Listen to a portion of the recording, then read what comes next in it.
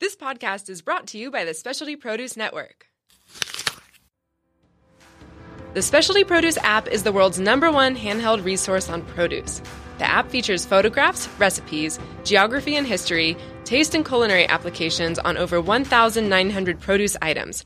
From apples to zapote, we've got your produce questions answered. Our app is available for both iPhone and Android. Download our app for free today.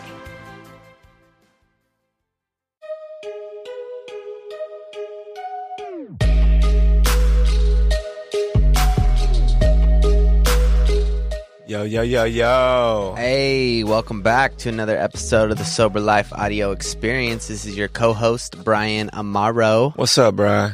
Hey, Romy Rome, how you doing? I'm doing swell. Yeah? So well. Did you have some breakfast today? I did. Good. I ate my Wheaties. Look at you, I went to the gym this morning, too. Damn. Oh, Check yeah. you out. Got a run in. I got it. Yeah, I got to work. Did some stuff. You got a new hairdo, too, don't you? Yeah, I got these braids. You guys can see it tuning in live or watching the replay. You see these beautiful braids. Yeah. I know you guys are jealous. It's okay. Peep it out. Well, we've got a returning guest with us today. Is this our first returning guest? I think it's our second. Is it? Yeah. Oh. Marty. Is this true. a condition of your parole or something to happen? No, we're blessed. Don't make it sound so sad. I'm No, happy to be here. those that are returning are very special to us. Mm-hmm. So I hope you feel special. Well, that you're not saying that the three other guests you had scheduled today all took a big plane ride last week. Yeah, right. Well, let's introduce we knew you were around the corner and wanted to talk about something important, so we brought you in. Well, you are a man on a mission, man, and so Just like you. So it's good to have you on to talk about what you're doing because some of our guests are out there in the world creating and doing things, but I'm not sure that anyone is doing as much as you are on a regular basis.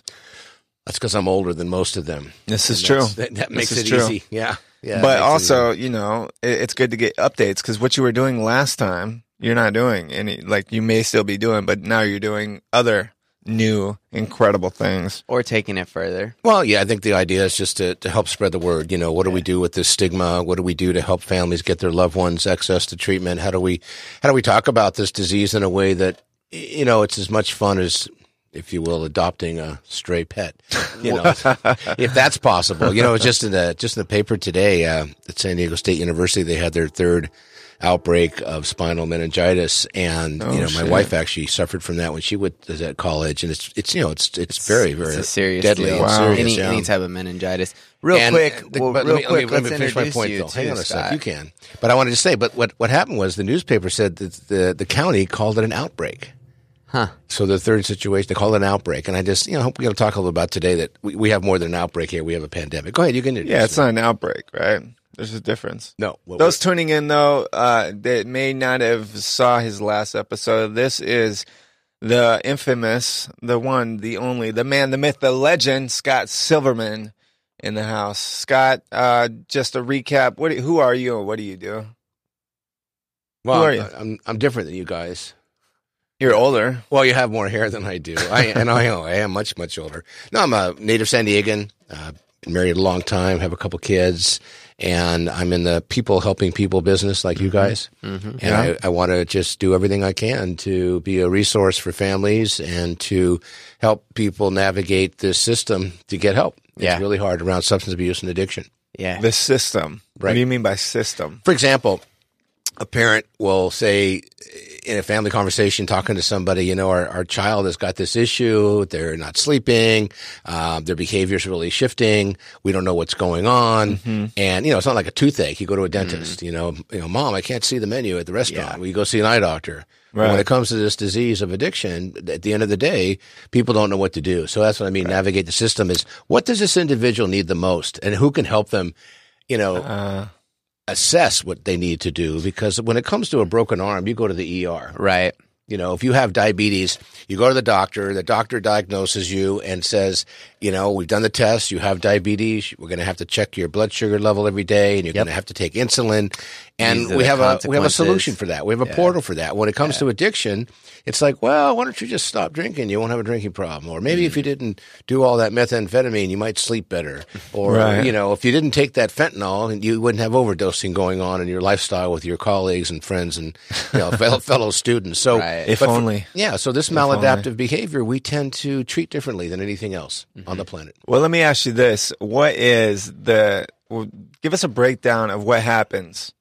Say a family is experiencing with a loved one some of these addictive behaviors and there's consequences and problems developing because of it. Right. Where do they go? If not the ER, if not the optometrist or the dentist, where do they go? Right. And it's rare that a family will go, oh, look, Junior has some addictive, compulsive, Right. obsessive behaviors. Right. There's things that go on, school, studies, relationships change, behavioral changes, increase of appetite, decrease of appetite, medical issues, and all kinds of different things you can see. You don't know what it is. And, maybe you encourage your loved one to get to the doctor. Some and defiance, some behavior issues. We haven't even gotten into the behavioral side of it. Denial. Exactly. Yeah. Attitudinally, hey, Mom, shut up. Leave me alone. Well, I Yeah. just want to say good morning. I don't care. I had a rough night. What do you mean rough night? We haven't seen you in 3 days. Exactly. So when you get that kind of attitude, what do you do with that? I mean, who do you call? Yeah. And, one of the things they do, they can call me. I'm a crisis coach. They call you guys. You're in this business, and I call it a business of helping people formally. And then the clinical experts do the intake. They do the assessment. Right. And from that evaluation, it's determined what the highest and best level of care is. Why is that not happening, Scott? That's a great question. In our community, roughly 15% of our community has an addiction substance abuse issue that's going to erupt over the next 12 months. Mm-hmm. So in San Diego, if you take the 3.3 million people and you take 15% of that, it's getting close to 500,000 folks. Mm-hmm. Right. And according to the science, 10% of those will seek help. Yeah. So there's 50,000 people over the next 12 months, if you start from today and go forward, that more than likely will go in and seek help. Well, I think it's actually 10% have the means and ability, right? Well, I don't see that as a barrier. What I see more of a barrier is a willingness. And what I've also experienced is of those 10%, 9.5 out of 10 of them, they don't make the phone call. Yeah. True. It's a family member, True. it's a coworker, it's a significant other, it's a parent. Police officer. Yeah. A nudge from the judge, Right. handcuffed in ER, and it's finally clear to you, hey, I might have a problem. Yeah. So, but I don't think, and just this year in our community, drug Medi-Cal went from 50 to 180 million.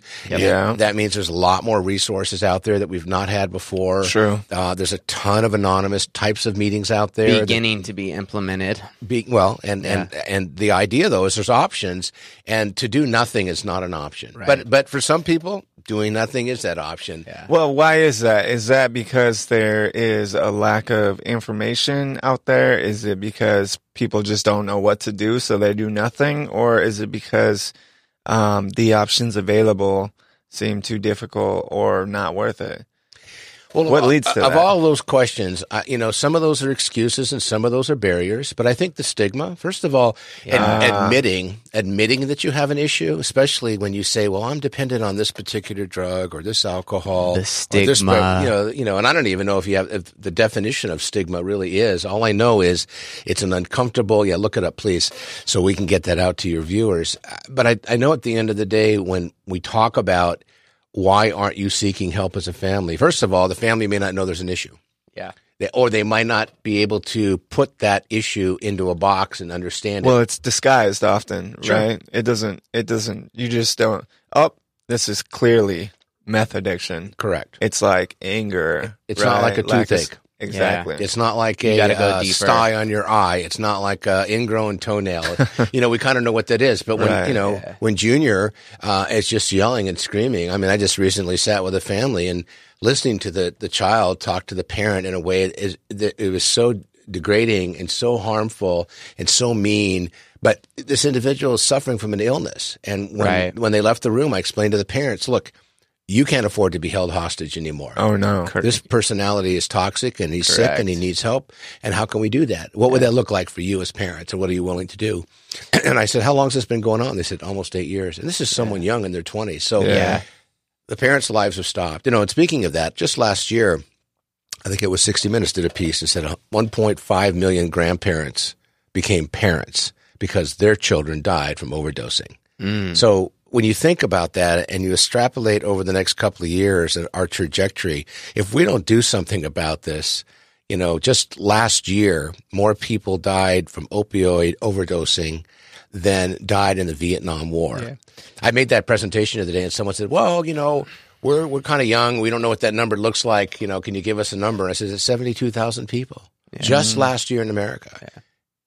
Well, and in going there and talking about, I think we talk a lot about opioids and the opioid epidemic and pandemic and opioid and what Trump's got to say and our government. And at the other end of the spectrum, there's this stigma. And I looked it up, and stigma actually means a mark of disgrace or infamy, a stain or reproach as on one's reputation.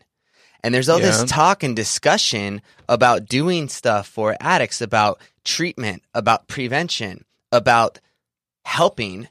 And then yet there's all of this counter transference, as I've heard, or all this oh, well, these are stained people. Why we can't do anything for them. Part of the stigma is that addicts are broken, right? Or they need to be fixed. Right. Yeah. Or they're ill. And they make the decision to stay ill or be ill. Yeah. I mean, I can remember growing up, and we're watching this right now in D.C. About blackouts and versus, somebody who just passes out. And to me, there's a difference. I know when I blacked out and I woke up the next day and my wife would say, here's a list. Mm-hmm. What is this? These are the people you need to call and apologize to about what you did last night. And I could not.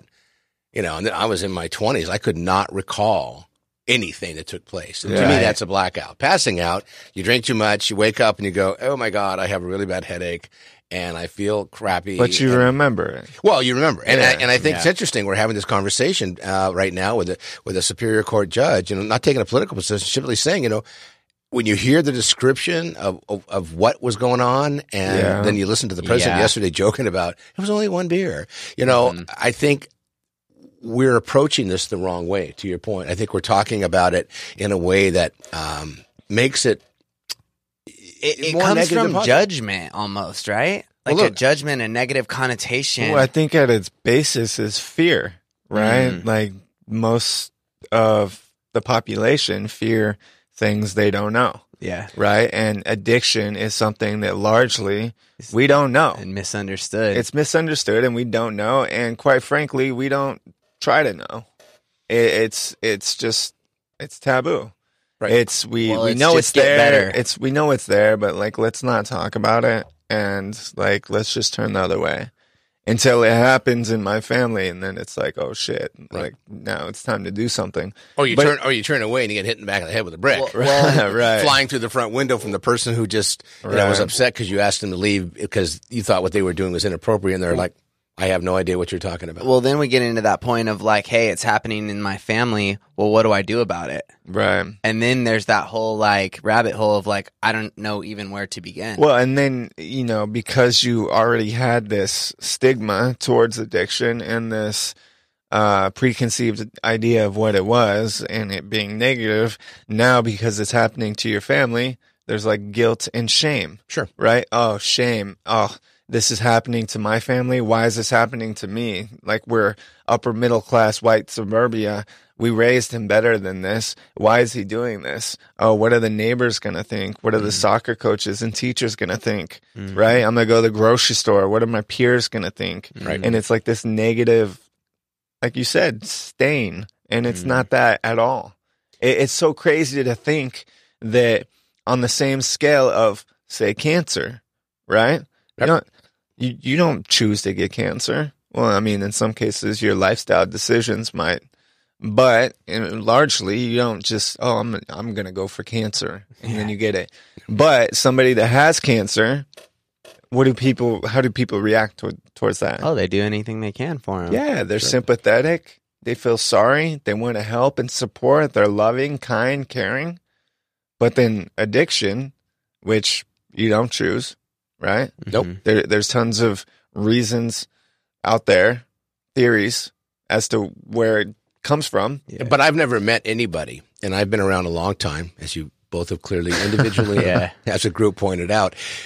I've never met anybody who said, today, Scott, I'm going to wake up and I'm going to put more poison in my body than I did yesterday, and I'm looking forward to see how I feel in a couple hours. Yeah. It's not really a conscious decision, but once you get on that train, sometimes stopping it is almost it's physically impossible to do on your own.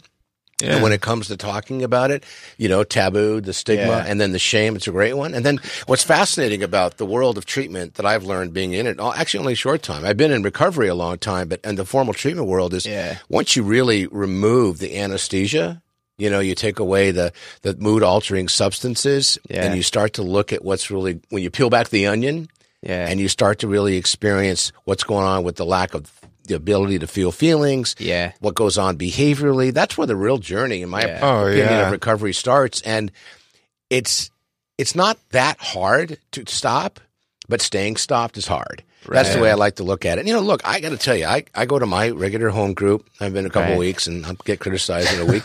And, shame you. And I stand up. Or I'm sitting down, and when I introduce myself, hi, my name's Scott. I'm an addict alcoholic. And when you think about that, in some ways, there are some studies around that I'm actually reinforcing some of that negative stigma. I mean, I'm telling myself that, I kind of screwed things up in the past, and it's been decades for me. But so for me, I'm trying to find ways. The fact that we're sitting here talking about this, in the middle of the week in our community in San Diego, and being able to let people know that there is hope and there is help. And I'm going to throw my phone number out if that's okay. Do it. That if asked the question earlier, if someone doesn't know what to do, don't do nothing.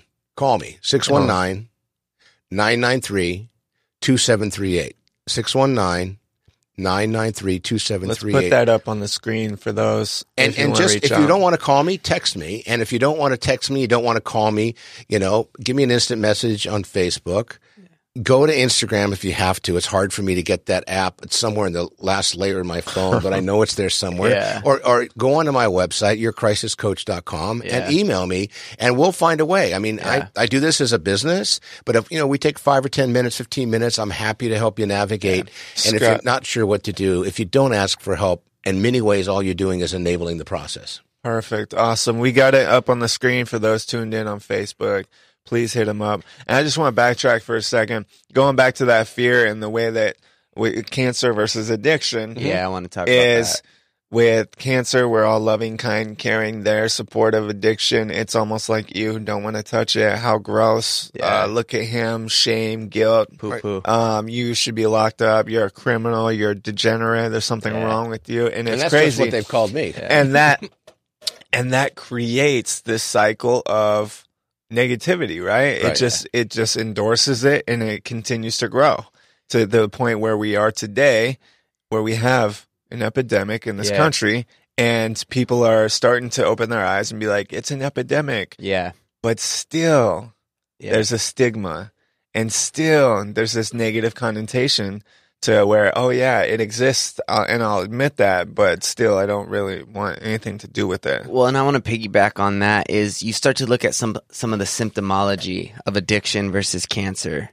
And I feel like some of that stigma comes from the attitudinal and behaviors that many addicts display, whether it's the stealing, the defiance, of course, the violence, of course, the chaos, the clutter, the nastiness. You mean the culture around and the behavior around the drug and the addiction itself. Yeah, and to kind of play the devil's advocate here is like I get that with the people that don't want to touch it, but what I want to get into is the solution.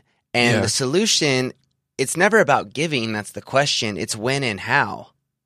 And Scott, I'd like to hear some of your thoughts about when and how to give to someone who's displaying the symptomology that an addict has. Because with cancer, we get it. There's the weight loss, the nausea, the vomiting. Maybe it's the balance. Wherever the tumor is that's where a lot of times the symptomology is going to come from. Right. And we're able to treat that, the best we can with medical science. And some of the symptoms with addicts and alcoholics vary. And I think if we're able to kind of teach people, show people, hey, this is what's coming up, and then this is when, and then this is also how you give. I want to kind of say avoid some of the enabling type behaviors. I want as to well. say it's not just addiction. I want to make this clear too. The stigma bleeds into all mental illness. Absolutely. I think it's the same. It's not just addiction. I mean, schizophrenia, which is a severe mental illness, people are disgusted by it. It's some of the stories I've heard about family members, parents of children who develop schizophrenia and have to be put into an institution for the rest of their lives. Just some of the stories of how they reacted and responded. It's disgusting. No, and when you think about, once you get the veil of addiction, I call addiction the anesthesia removed, most people have other mental health issues, whether it's depression, anxiety, relationship problems. They're victims PTSD. of, domestic violence. And then we look at trauma as one of the underlying pools that most people unfortunately had to swim in, whether it's directed at them or they're married to somebody who has another type of issue and they are unable to process their own issues because of what's going on around them. Or they were a third-party child that witnessed. Exactly. And one of the statistics that I find fascinating is we talked about the 15% of the population and then 10% that seeks help. But according to science, the 15% of the individuals who suffer from the addiction or will have some sort of, flare up, if you will, they will impact 7 people every day, negatively, every single day. So if you take 15% that have the issue and 7 people they're going to impact daily, that's 85% of our community. So that's incredible. To your question about how do we help, how do we identify, most parents know something's going on with their child. And, whether it's a direct issue around mental health, whether it's agitated or aggravated or inflamed or amplified by substance abuse, either way, it's got to be treated. And one thing I've learned is families cannot love their child to wellness without the right tools in place. No. And nobody gets in their toolbox of life. One day you might have a child who's addicted to something mood altering.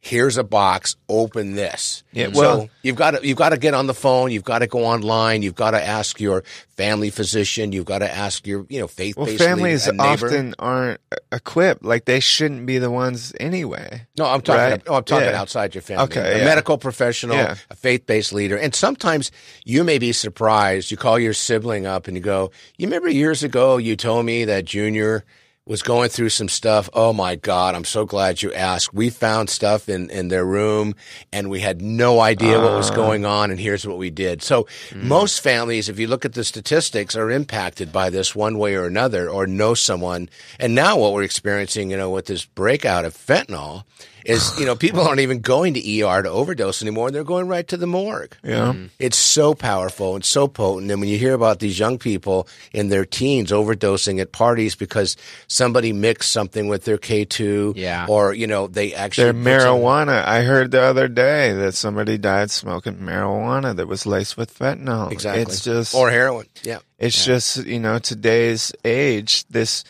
and here's something that, Brian and I preach a lot. It's something that we believe to our innermost is that addicts and alcoholics are continuing to evolve, right? Just like everything, every humans, animals, just nature continues to evolve over time. So has addiction and alcoholism, right? Yep. Therefore, the treatment of addiction and alcoholism, substance abuse, mental health needs to continue to evolve, right? And in a large part, it hasn't. Well, just keep in mind, though, just make sure you're aware of this statistic, only 95% of the treatment fails.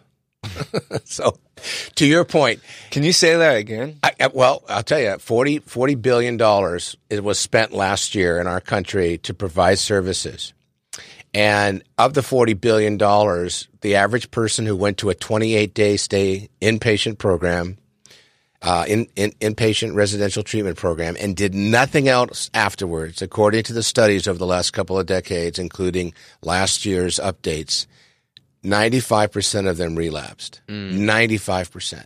So clearly what we're currently providing in the average treatment modality, if it's being guided by what our insurance company is going to pay for, clearly we know it's not working. So to your point, and we believe at Confidential Recovery, one size does not fit all, which means when you come in, and look, I'm a Jewish guy, last name Silverman, you can figure that out. And when I went into treatment, my rabbi came and visited me and told me, Scott, Jewish people do not have drinking problems. I'm right. Like, hello, I remember this. Wristband, alarms on doors, people with, weird suits at the doorways.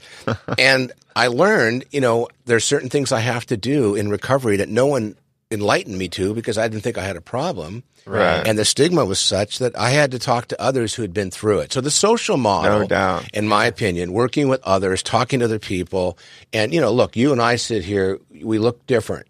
I wear glasses. I'm older. Yeah. I can't do what you do with your hair or you with yours. I can't even do what I do with my hair.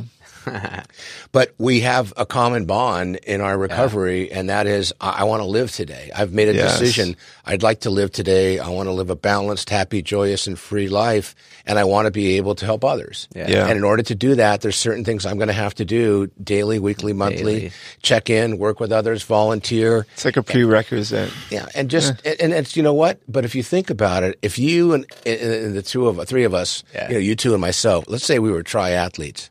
And most triathletes I've met are working out 7-8 hours a day, 7 days a week. They're getting it. And you think about that when someone says to me, well, I don't really have time for recovery. I don't have time to be involved with those people. I said, wait a minute. You were sitting here. You just told me you spent $18,000 on a DUI attorney. You just crashed your third car this year. You have a morals clause at work. You're going to lose your job, your life, your wife, your family. And really, you don't have time for this? Right. Mm-hmm. So cop out. Yeah. Excuses, barriers. Yeah, when I hear that from people, I go, you're probably right. Mm-hmm. And that's where people get that attitude. You're not ready. Come on back when you're ready. But sometimes they might be ready at that moment. Well, sometimes there's no coming back, right? Especially in today's game, the way the drugs are out there. It's like, listen, there might not be a next time. Mm-hmm. We got to do everything that we can now, right? And that's, the industry, the business of treatment centers right now are going through a change and about to, I feel like, get punched in the mouth. Well, they're getting punched in Florida. They're getting punched in class action suits. And it should. Yeah. It's probably overdue in many regards. But it's interesting that you bring up this 95% failure rate on treatment that is, quote unquote, evidence-based, largely. Right? Most treatment centers are evidence-based, 95% failure rate. It's like we need to think outside the box. We need to do some stuff that maybe hasn't been done before. We need to innovate. We need to recreate. We need to take what's working, social model, right? Been working for a long time, right? 12-step work has been proven to be effective. Take some stuff that's been working, implement that, get rid of the shit that's not working. And try some new stuff. Well, what's that great saying about the definition of insanity? Do what you've always done, you get what you've always gotten. Keep doing the same thing over and over again, you get the same results. So, of course, we don't have to reinvent the common sense barometer, right? Right. And to your point, not only is it treatment, that there's sober livings out there today that aren't operating ethically, and that could be a whole nother show. Oh, absolutely. And the thing is, one of the things that I'm working hard with, and I know you guys are involved with our SOAP group, the Society of Addiction Professionals, is we're trying to get like-minded people who want to be involved with the real process. Yes. And and there is no 30, 60, 90-day fix. This is a lifetime transformational change. The average person is not going to be able to do this alone, and people are going to call, well, I did it on my own. Well, if you lived in the mountains and you had no choice and people you don't get along with, and it worked for you, great. Right. You know what? I want to hear more about that because I want to share that with others, to your point. And people talk about the steps all the time, and I'm at a point and my knee hurts sometimes, so I joke and I say I don't necessarily take the steps. Sometimes I take the elevator. Because I've heard you say that before.